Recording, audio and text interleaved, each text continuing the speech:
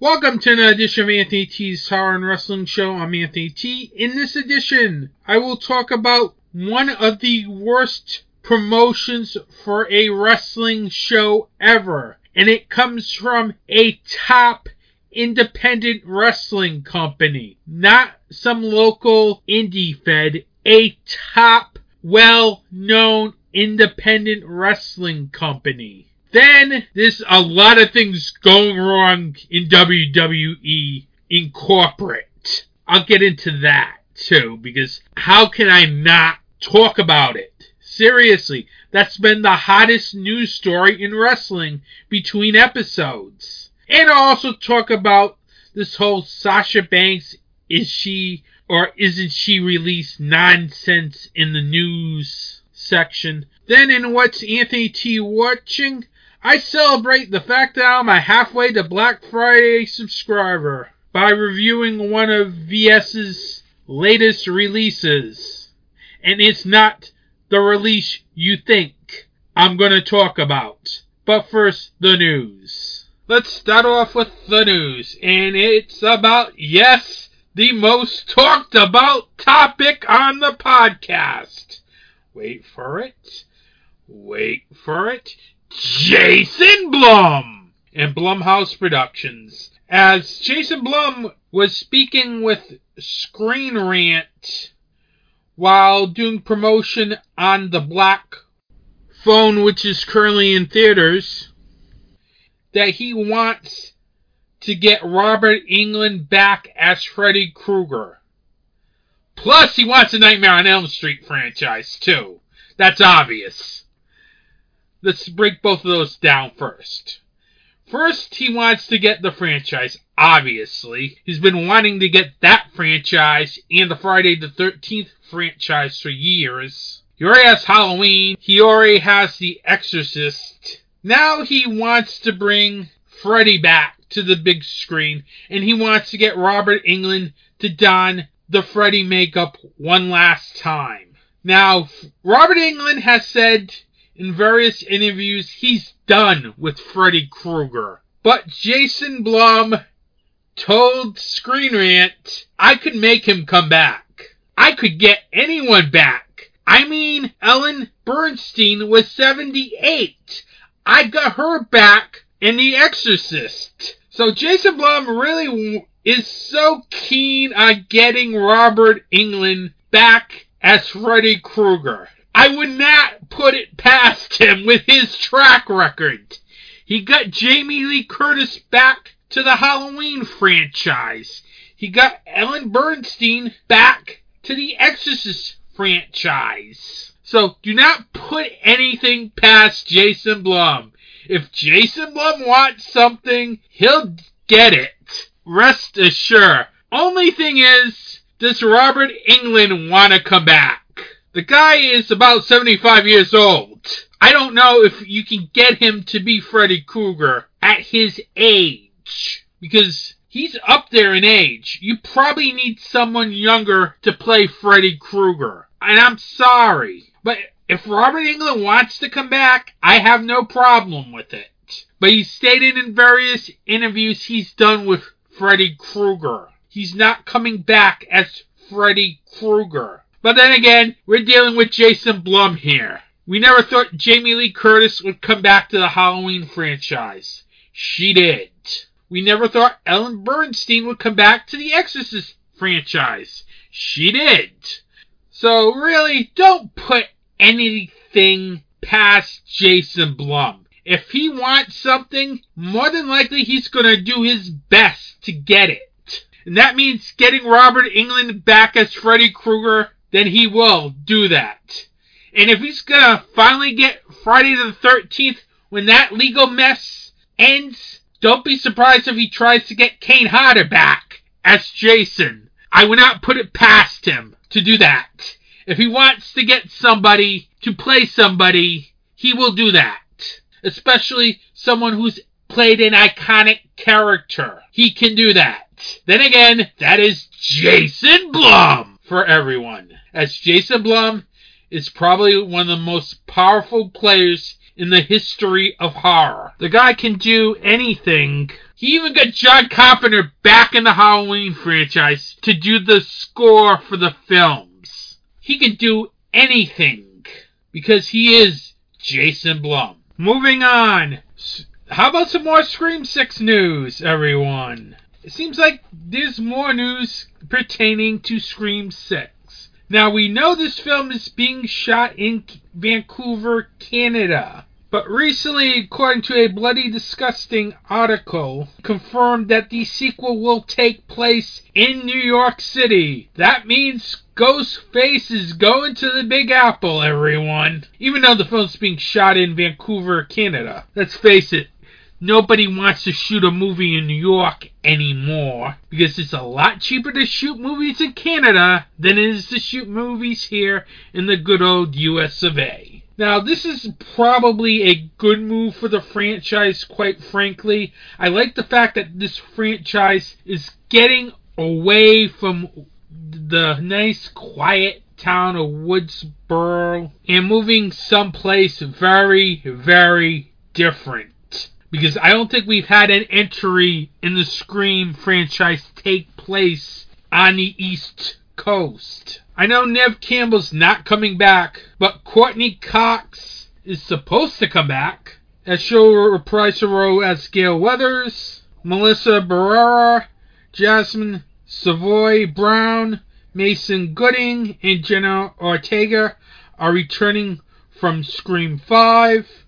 Also joining them is Dermot Mulroney and Hayden Planetarian from Scream 4. And there's also some new casting news on Scream 6 as Jack Champion, Liana Liberato, Devin Nikoda, and Josh Segarra have all joined the cast for Scream 6. It's going to be an interesting film. I wonder who else is going to join the cast, as I'm really surprised there hasn't been no really big name that jumps out of this casting so far.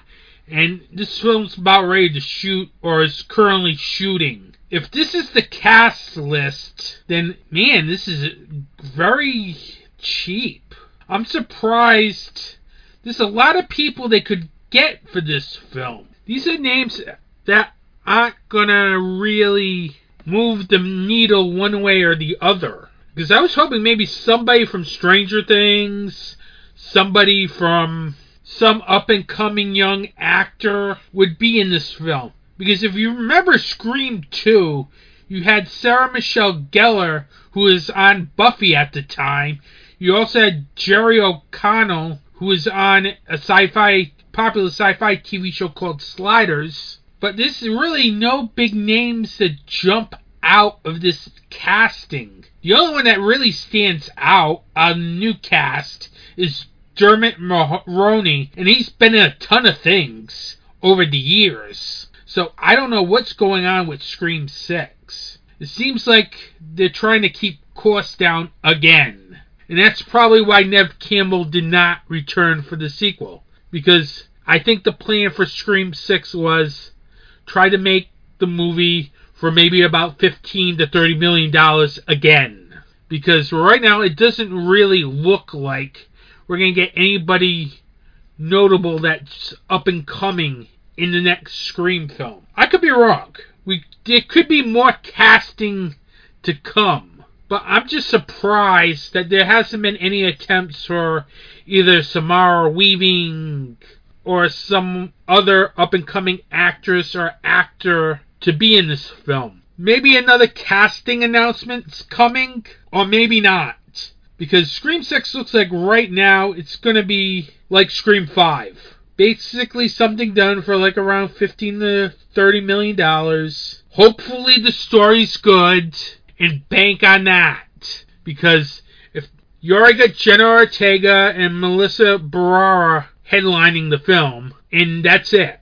And Courtney Cox, obviously. But unless there's another major casting announcement coming soon, this doesn't look like we're going to get many big names in this film. As the biggest names would be Courtney Cox and Jenna Ortega. But we could get another casting announcement soon. You never know. But it seems like this is going to be the cast for Scream 6. Moving on to wrestling news. A lot of wrestling news has taken place between episodes. It's amazing the amount of news that has taken place. Case in point, Jeff Hardy was arrested again on DUI charges. Now, this happened on June 11th.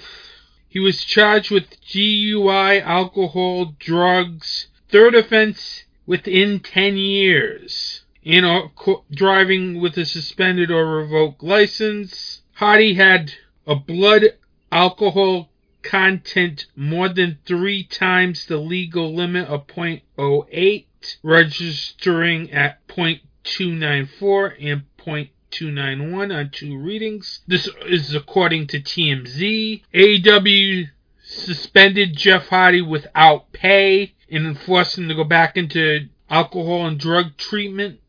What can you say? I really think Jeff Hardy needs to retire. Seriously. Because I really think at his age, 44 years old, he still has a major problem with alcohol and drugs. And I really think he should be focusing more on that aspect of his life. Because quite frankly, he really needs to clean up. Because it's sad seeing this, seriously, as a wrestling fan. It is sad to see that Jeff Hardy continues to do this to himself, as he's becoming another tragic story in a long line of tragic wrestling stories, as he really needs to step away from the ring. I don't mean like a month or 2. I mean probably retire, get your life back under control, live a healthy life, because I really think, personally, it's getting to the point where 3 times in 10 years is worrisome, because I don't want to see Jeff Hardy wrestle if he's just going to drink afterwards, seriously, or him wrestling while drunk. He really needs to get his life back in order, retire. He's had a great career. He just needs to move on. I don't want to say anybody should retire, but he needs to retire for his own mental health. Because it's sad. I just don't want him to end up like a tragic story, as many wrestlers have in the past. I really hope his brother Matt Hardy gets him the help that he needs, because clearly Jeff Hardy needs help. He does not need to be wrestling. He needs to get his life back in order, because I don't want to see him dead or have him injure someone in the ring because he's drunk and intoxicated. He really needs to step away from this business for the sake of him and his family. He needs to retire. I don't want to say it, but he needs to retire for his own personal health, because he can't continue doing this, because it's going to end up as another tragic wrestling story if he doesn't do something about his problems. In other news, Sasha Banks, is she released or isn't she released? Because between episodes, there were a lot of rumors going around that WWE released her, but according to the official website, she's still on the official website, listed as an official roster member. You had sites like Wrestling Inc. and WrestleVotes report this. This was like another crazy story within WWE. I'll get to the other crazy story later on in this podcast. But clearly, Sasha is not happy with WWE. And there is rumors that she wants out now.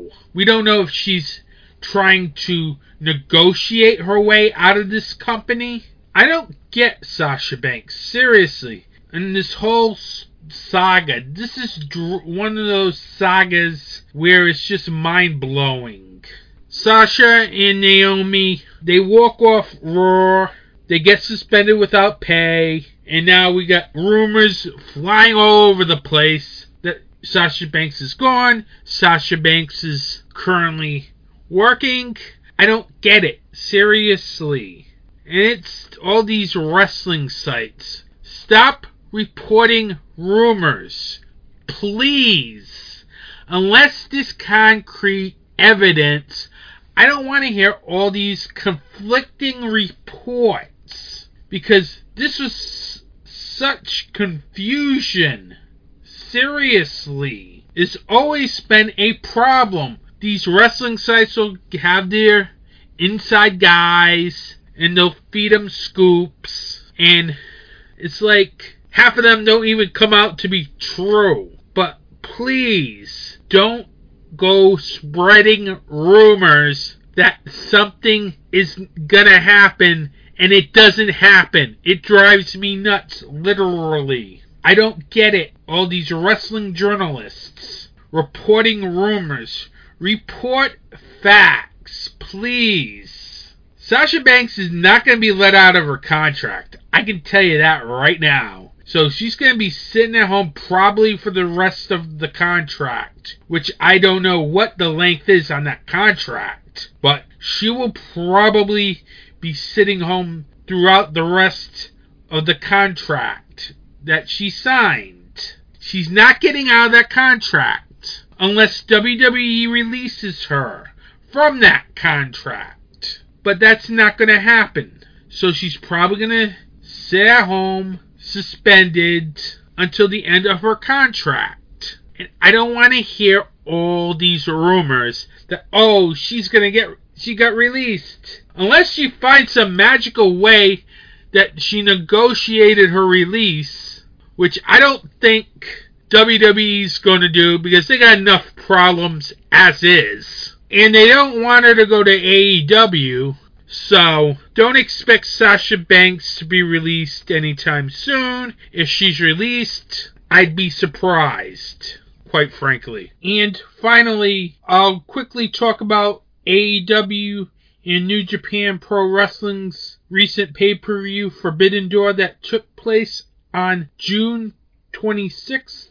The main card started off with Minoru Suzuki, Chris Jericho, and Sammy Guevara defeating Eddie Kingston, Shota Umino, and Wheeler Yuta. Then FTR defended the Ring of Honor tag team titles and became the new IWGP World Heavyweight Tag Team Champions by defeating the United Empire of Great-O-Khan and Jeff Cobb, and Roppongi Vice of Rocky Romero and Trent Beretta. Pac defeated Clark Connors, Miro, and Malachi Black to become the first AEW All-Atlantic Champion. Darby Allin, Sting, and Shingo Takagi defeated El Phantasmo and the Young Bucks. Thunder Rosa retained the AEW Women's title by defeating Toni Storm. Will Ospreay defended the IWGP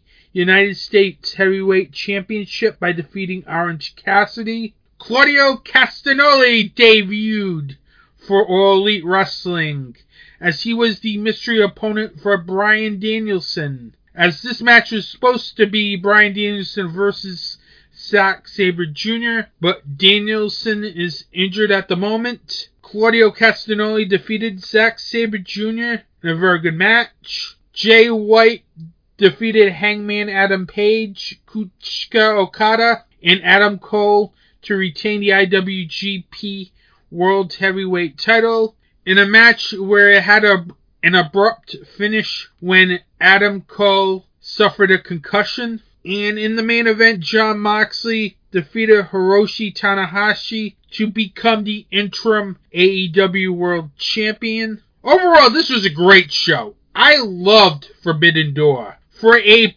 B-level pay-per-view, this did not feel like a B-level pay-per-view, as there were a lot of very good matches on this show. If there were matches I really suggest you go out of your way to check out, I would suggest checking out Will Ospreay versus Orange Cassidy, as I think this is Orange Cassidy's best match in AEW in quite a while. Claudio Castagnoli versus Zack Sabre Jr. was also another great match, as it was great to see Claudio Castagnoli back as Claudio Castagnoli, not the watered-down Claudio Castagnoli in WWE. And the main event, too, was also very good. Jon Moxley versus Hiroshi Tanahashi. Those are 3 matches you really need to check out. From top to bottom, this was a great show. Definitely worth checking out. This is I would probably say, my second favorite AEW pay-per-view of the year, right behind AEW Revolution. And with that, that's the news.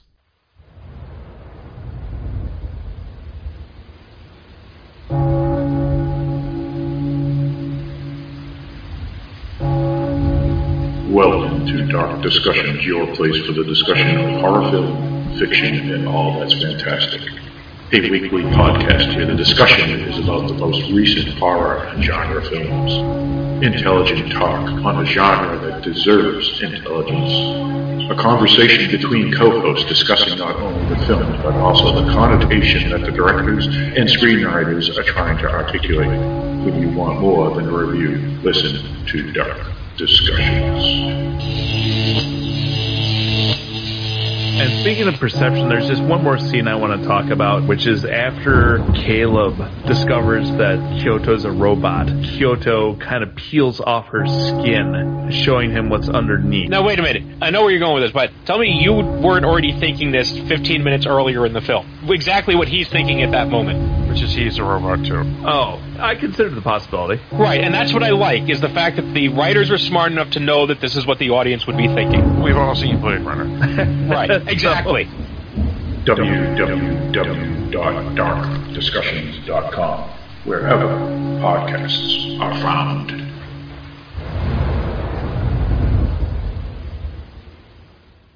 Welcome back. Now, yours truly is a big fan of Game Changer Wrestling. I loved the Providence event that they recently had, I Never Liked You, which featured an awesome main event between Will Ospreay versus Nick Wayne. Also had a really great tag match between Waves and Curls and Second Gear crew of Mance Warner and One Called Manders. I should be talking about that great show, but there is something that really troubles me, and it's about this whole thing with IWTV. Now, here's a backstory to the whole GCW IWTV saga. GCW didn't want to run any more shows on IWTV. This led to a major lawsuit between the two parties. It dragged on for months until the two parties got together and came up with a settlement in which they will put 8 shows on IWTV, and that would be it between GCW and IWTV, which is a streaming service for indie wrestling. Well, let's just say GCW is not taking these shows seriously. And don't get me wrong, I love GCW, but this is hurting me that I have to talk about this on my podcast, seriously, because I'm a huge Game Changer Wrestling fan. I really think they're the 3rd biggest company in America, right behind WWE and All Elite Wrestling. But when you do stupid stuff to the point where I need to talk about it, well, I'm going to talk about it. And it has to do with Show 1 of the Settlement series. And by the way they are promoting the show, it's like they're phoning the show in. Seriously. Because they did 2 graphics for this show. First graphic looked like something that was done on a Word document. You know, you just type up one of those Word documents on your computer and that's it. And the second one is just so ridiculous. I have never seen a wrestling promotion do this before. A handwritten note about an upcoming show. It's like, what the hell? Seriously. You can go to the official Anthony T. Horror Wrestling Facebook as I put both of those images up there, but how the hell a major promotion like this just do that? Seriously. I know you don't want to be doing these shows, Brett Lauderdale, who is the owner of Game Changer Wrestling. I know that. Seriously. Why are you doing this? Seriously, man. Because you're telling me you're not caring about the show. Seriously. This show looks like it's going to be like GCW Superstars. How long is this show going to be? 1 match? 1 hour? 10 minutes? Seriously. Because this sounds ridiculous. And they're also promoting a Jersey Championship Wrestling show afterwards. So I'm getting a feeling this is probably going to be a really awkward show to watch, and not the typical Game Changer Wrestling show. And here's another thing that tells you that they are phoning this show in. This event is taking place at the Phil Sheridan Building in Ridgeland Park, New Jersey. Now, I did some research online. I googled Phil Sheridan Building, and I got pictures of the building that it looks like a Night of Columbus hall. What? The last time I looked, Game Changer Wrestling does not run shows in Night of Columbus halls. That's something I expect from a local indie fed that draws regularly 50 people. Not Game Changer Wrestling. And especially in New Jersey, because every time they run a show in New Jersey, they run the Showboat in Atlantic City. So this is another sign that they're gonna phone the show in. And I've seen images of the building as well, and it's ridiculous. Seriously. Brett, please, do not phone these shows in. It's not gonna be good for the image of your company. I know your hardcore base will not care.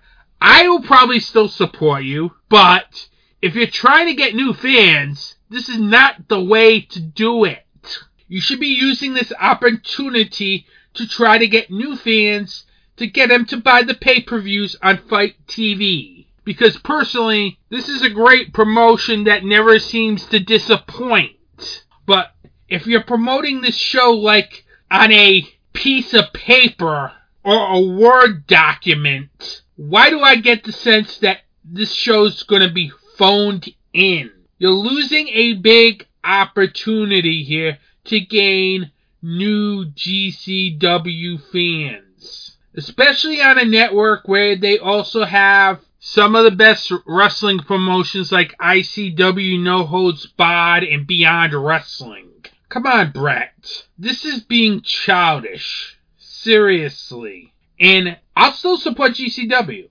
I'll admit it. But when I think of GCW, I think of great deathmatch wrestling, great technical wrestling. I could be wrong. This show could be good.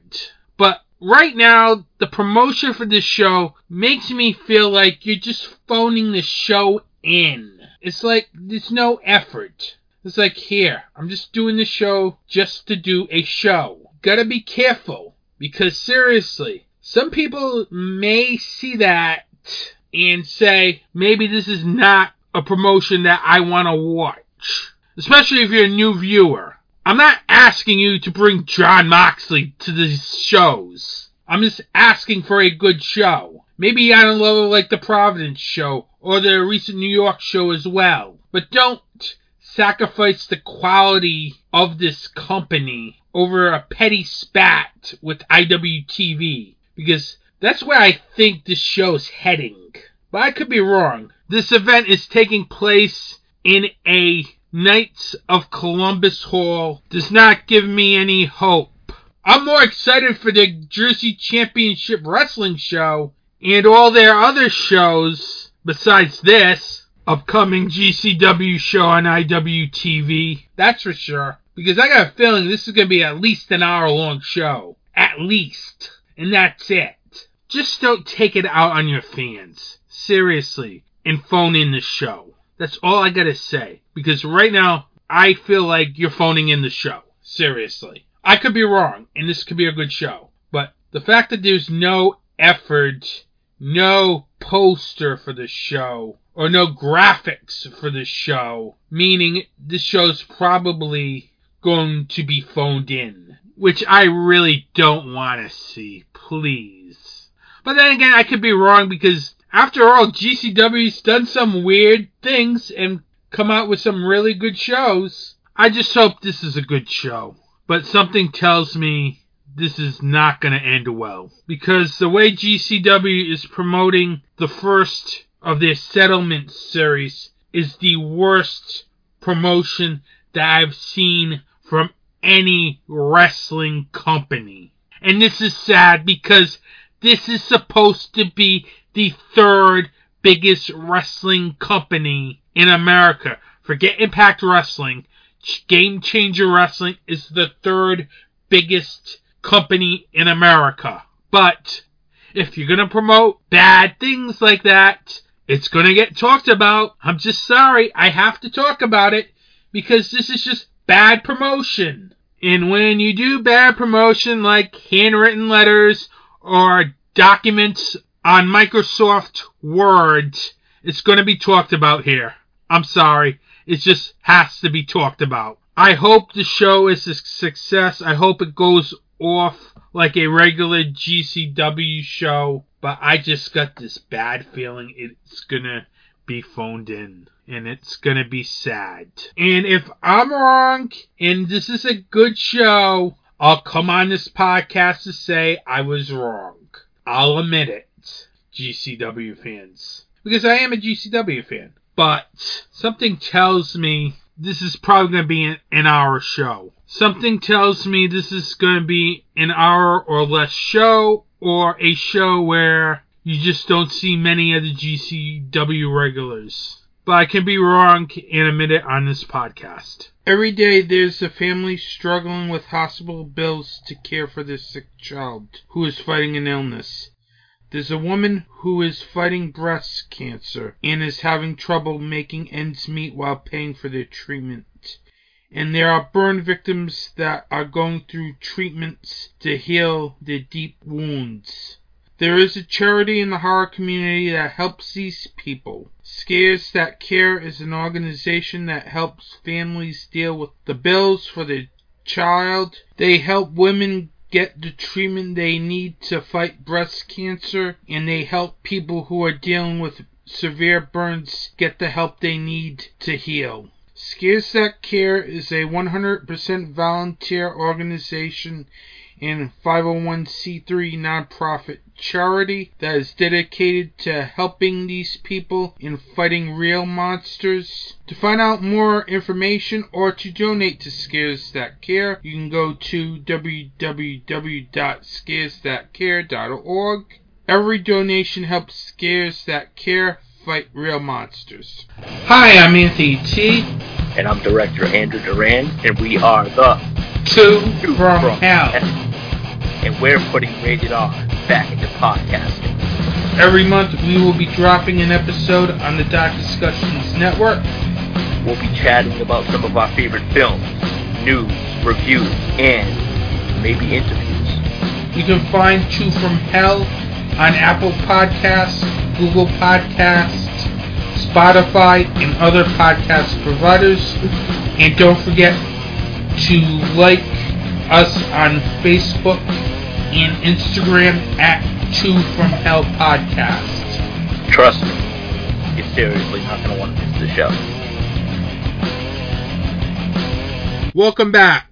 Now it's time to talk about the most talked about topic in the last couple weeks in wrestling. The chaos in WWE. And I'm not trying to be funny here. Seriously. This is very serious news. It regards Vince McMahon, the CEO of WWE and chairman of the company. He is being investigated by his own board for undisclosed agreements with former employees, including a $3 million payoff to a female employee who he allegedly had an affair with, according to a report from the Wall Street Journal. Now, let's stop right there. We're talking the Wall Street Journal. We're not talking Fightful.com or Wrestling Inc.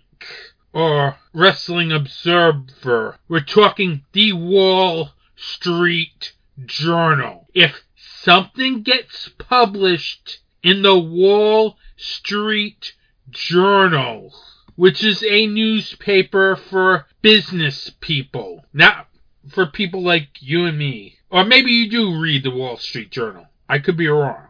But I do not read the Wall Street Journal. But still, if something lands on the Wall Street Journal and you're a big company, it's probably not a good thing. And especially if it's a huge scandal like this. So, this comes out. And this really came out of nowhere. Because there are a lot of things in this article, including how McMahon paid this person off by using an NDA, meaning a non-disclosure agreement, meaning you basically cannot talk about it, or they can sue you. But the board has also unearthed more older non-disclosure agreements involving claims from former female WWE employees against McMahon.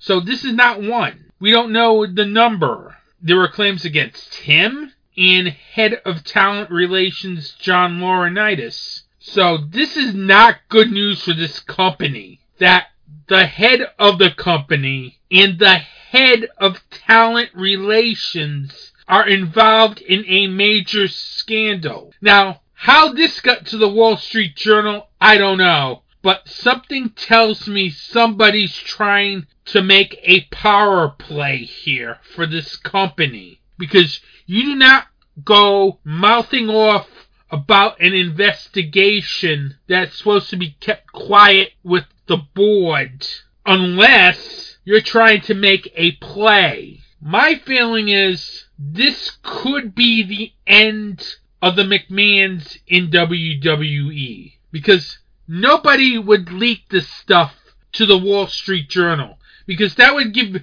the company a bad reputation. That they're doing an internal investigation. You do not want an internal investigation leaked unless you are trying to take over the company. So there's a lot of drama going on here with this whole thing here. Because you just don't leak this information out if somebody is trying to make a power play for this company. And it just makes this company look bad, quite frankly. This led to Vince McMahon having to step down as CEO and chairman while this investigation is going on. Who's taking his place? His daughter, Stephanie McMahon. He's still doing creative. Why is he still doing creative if he's being investigated is beyond me. If I worked in a company like that and I was investigated for something, I'd be pulled off of everything.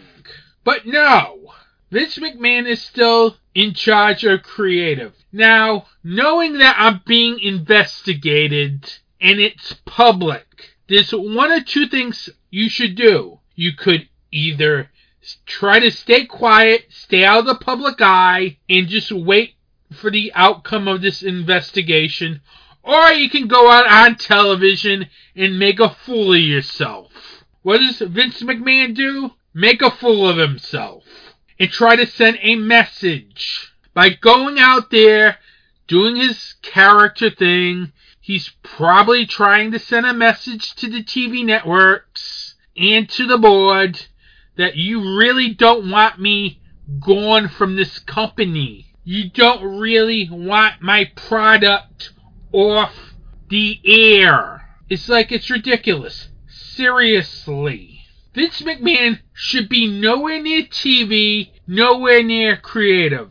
Look at John Laurinaitis. He's been put on administrative leave, so he's not head of talent relations at the moment.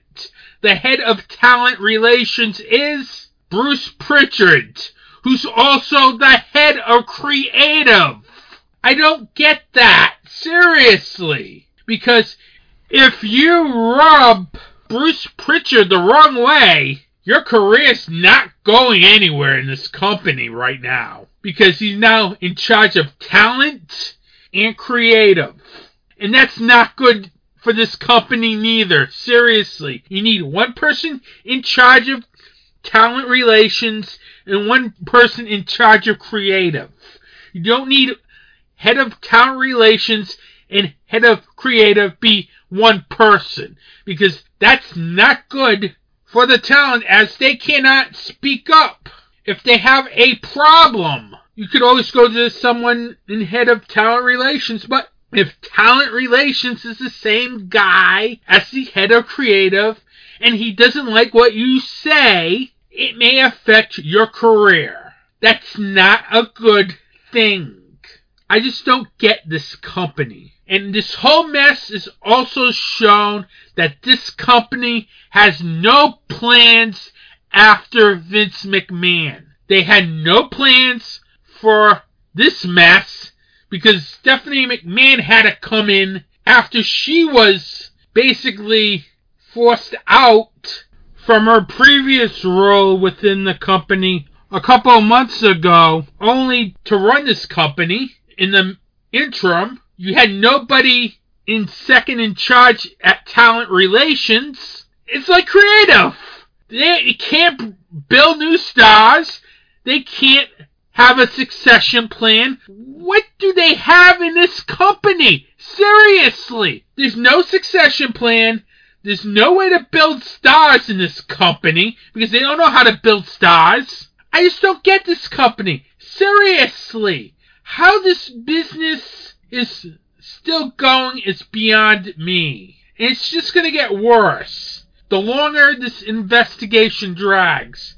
If this wasn't any worse besides this, 5 law firms have launched investigations into the company over potential federal security laws, engaging in unlawful business practices, breaching fiduciary duties, and allegedly harming their investors by producing misleading information. It's amazing. It really is amazing that all of this is happening to WWE. And if that wasn't enough, in more legal WWE or Vince McMahon news, that should be a tell that maybe Vince McMahon is in trouble. Vince McMahon has settled his lawsuit with former XFL Commissioner Oliver Luck. Eventually, he was not going to settle this case and go to trial with Oliver Luck over this lawsuit. But with all the problems he's having right now, in a trial that was supposed to happen July 11th, in which everything began, Vince McMahon decided to settle the suit finally. If you settle a suit when it's very close to going to trial and you don't want to pay the guy, that should be an indicator you don't want to be at this trial, that you got enough problems. In fact, you may be exposing yourself to more problems. So he basically settled his XFL lawsuit with Oliver Luck so he can basically deal with this mess, which is not going away anytime soon, as we're going to be probably here for a while, until at least this investigation is over. It is not a good time to be in WWE if you're working there. Seriously. If you're an office employee there. Because you don't know what the hell's going to happen to this company 3-4 months down the line. Vince McMahon could be gone, and we may have a thing where we don't know what's going to happen with this company because there is no succession plan with all this mess going on right now. That sale is looking like it's going to happen sooner than later. I'm telling you. Eventually, WWE's going to get sold. I'm telling you this right now. I've been telling you this. I really believe WWE will be sold in the next 2 to 3 years. And it this may speed up the timetable, because we don't know what's going on with this board. We don't know who leaked the story out, because it had to be someone on that board that leaked that story out, because nobody would leak that story out unless they had a power play they wanted to make. So it's going to be a very interesting 4 or 5 months for WWE in terms of the corporate side of things and how it may affect the creative side as well. Because if Vince McMahon's gone, I would not be surprised if the board drives out the McMahons. Because that's what I'm thinking will happen if Vince McMahon is gone from WWE. That the board will try to drive out the remaining McMahons out of this company and install somebody. And maybe try to sell this company. As this will also probably affect creative. It'll affect a lot of things, quite frankly. It's going to be interesting. But then again, it's this bleeping wrestling promotion. Nothing can go right in this bleeping wrestling promotion. Creative can't go right in this bleeping wrestling promotion. Now the corporate side can't go right in this bleeping wrestling promotion. How can you have a business where there is no succession plan? Seriously. And we're now seeing it during this investigation. That sale is looking more and more likely at the moment. Because I've been always under that theory that this company will sell in 2 to 3 years. We'll see how Vince McMahon fares in this, because this may be the last straw on Vince McMahon. Or he survives this like he survived everything else. That could happen as well. So stay tuned. You'll find Anthony T's Horror and Wrestling Show on these social media platforms. On Facebook, Instagram, and the Slasher app at Anthony T's Horror and Wrestling, and on Twitter at Anthony T's Horror. You'll find new episodes on DarkDiscussions.com, major podcast providers, and YouTube.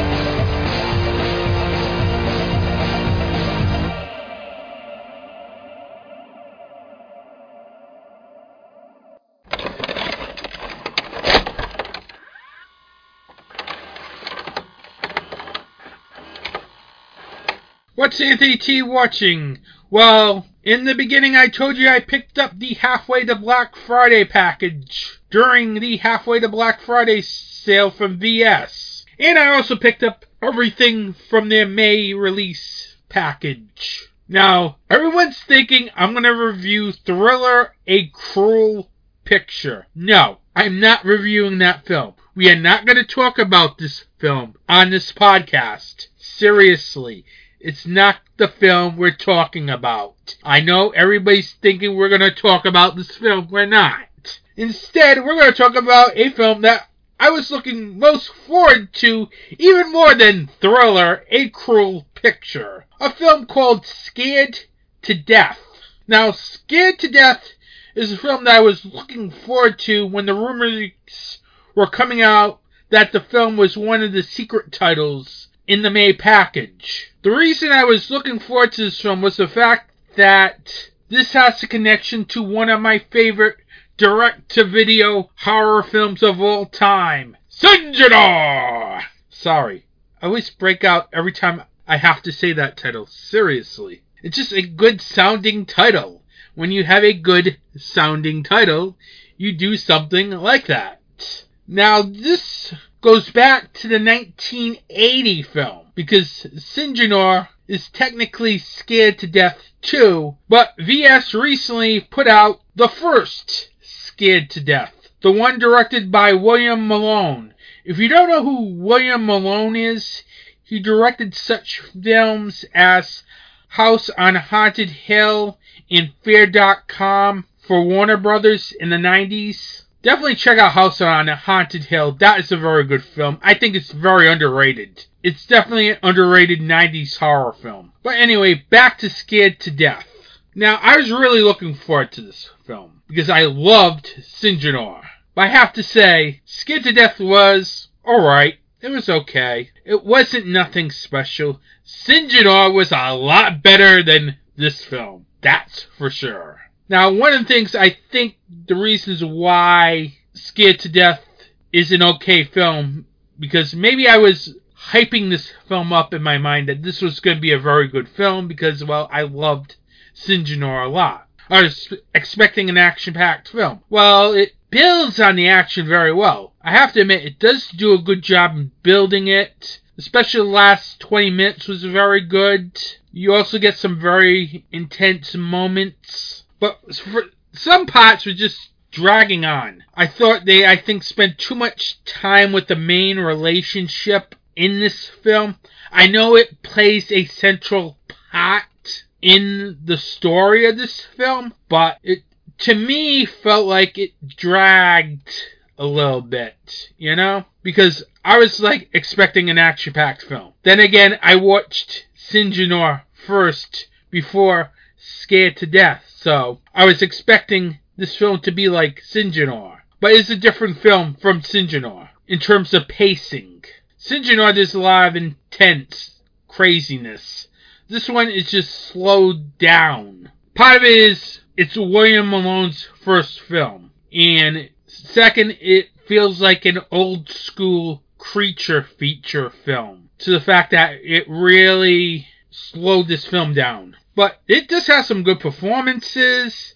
I like how the film does a good job building its death scenes. There's some good gore in this film. I like how it doesn't give away the creature look until halfway through the film. You get little teases along the way, but it really doesn't give a full look until halfway through, which was good. But this film, I was probably expecting more, and I was a little disappointed. But still, it's a good film. It has good character development, I'll give it that. William Malone, who did the screenplay for this film, did a good job making sure that he had his characters developed, because you need characters that are interesting. If you don't have characters that are interesting, you're just going to be bored. So what would I give this film out of a 5-star rating? Probably a 3.5. It's a good film. It's a nice old school creature feature type film, but it wasn't on the level of Sinjinor. But then again, this film was shot in 1980. Sinjinor was shot in 1990. Maybe that had something to do with it, but still, it was still worth checking out, as I enjoyed Scared to Death for the most part. Now I need to stop my petition to Synapse Films to put Sinjinor on Blu-ray. Seriously, that film needs to be on Blu-ray. If there needs to be a film that needs to be on Blu-ray, like Book of Shadows, Blair Witch 2, and Trick or Treat, that's the film that needs to be on Blu-ray. Seriously. Sinjinor has a great performance from David Gale. Anyways, Scared to Death was an okay film, but worth checking out if you're a fan of William Malone, like I am. Next episode, yours truly will have a preview episode of Scares That Cares Charity Weekend 8. I may have a guest on, I may not. It depends. But definitely we'll be talking about that next episode. So expect a lot of talk about that upcoming convention in which yours truly will be there. I will be at the Dark Discussions booth promoting the show and Truth from Hell. I will be there this year. You can count on it. That's most definitely going to happen. And that takes place July 29th through the 31st. Then episode 81. I will be joined by two directors of the new film Death by Midnight, Why to Kill. That's going to be pretty much the episode. It's a long interview. That will be out in July as well. Then episode 82 will be a best of episode. Unless something comes up or I can land some interview, episode 82 will be a best of episode. I have not done one of these in quite a while. You will get to hear some of the best stuff of this podcast, including my thoughts on the abomination known as Texas Chainsaw Massacre. Yeah, you'll get to hear that again. because it's still the worst film I've seen all year. And we're halfway through the year. It's going to be hard for any film to top that film. Seriously. It was atrocious. But anyway, on the Two from Hell side, the latest episode will be out soon. Me and Andrew will be talking about our favorite summertime horror films and other topics as well. So check out for episode 3 of Two from Hell. That'll be dropping soon. With that, I want to thank you for listening to this podcast. Don't forget to subscribe to this podcast on Apple Podcasts, Google Podcasts, Stitcher, Spotify. Don't forget to like the Facebook and Instagram page at Anthony T's Horror and Wrestling. I want to thank you for listening to this podcast. Have a good day. Support indie wrestling. Support indie horror.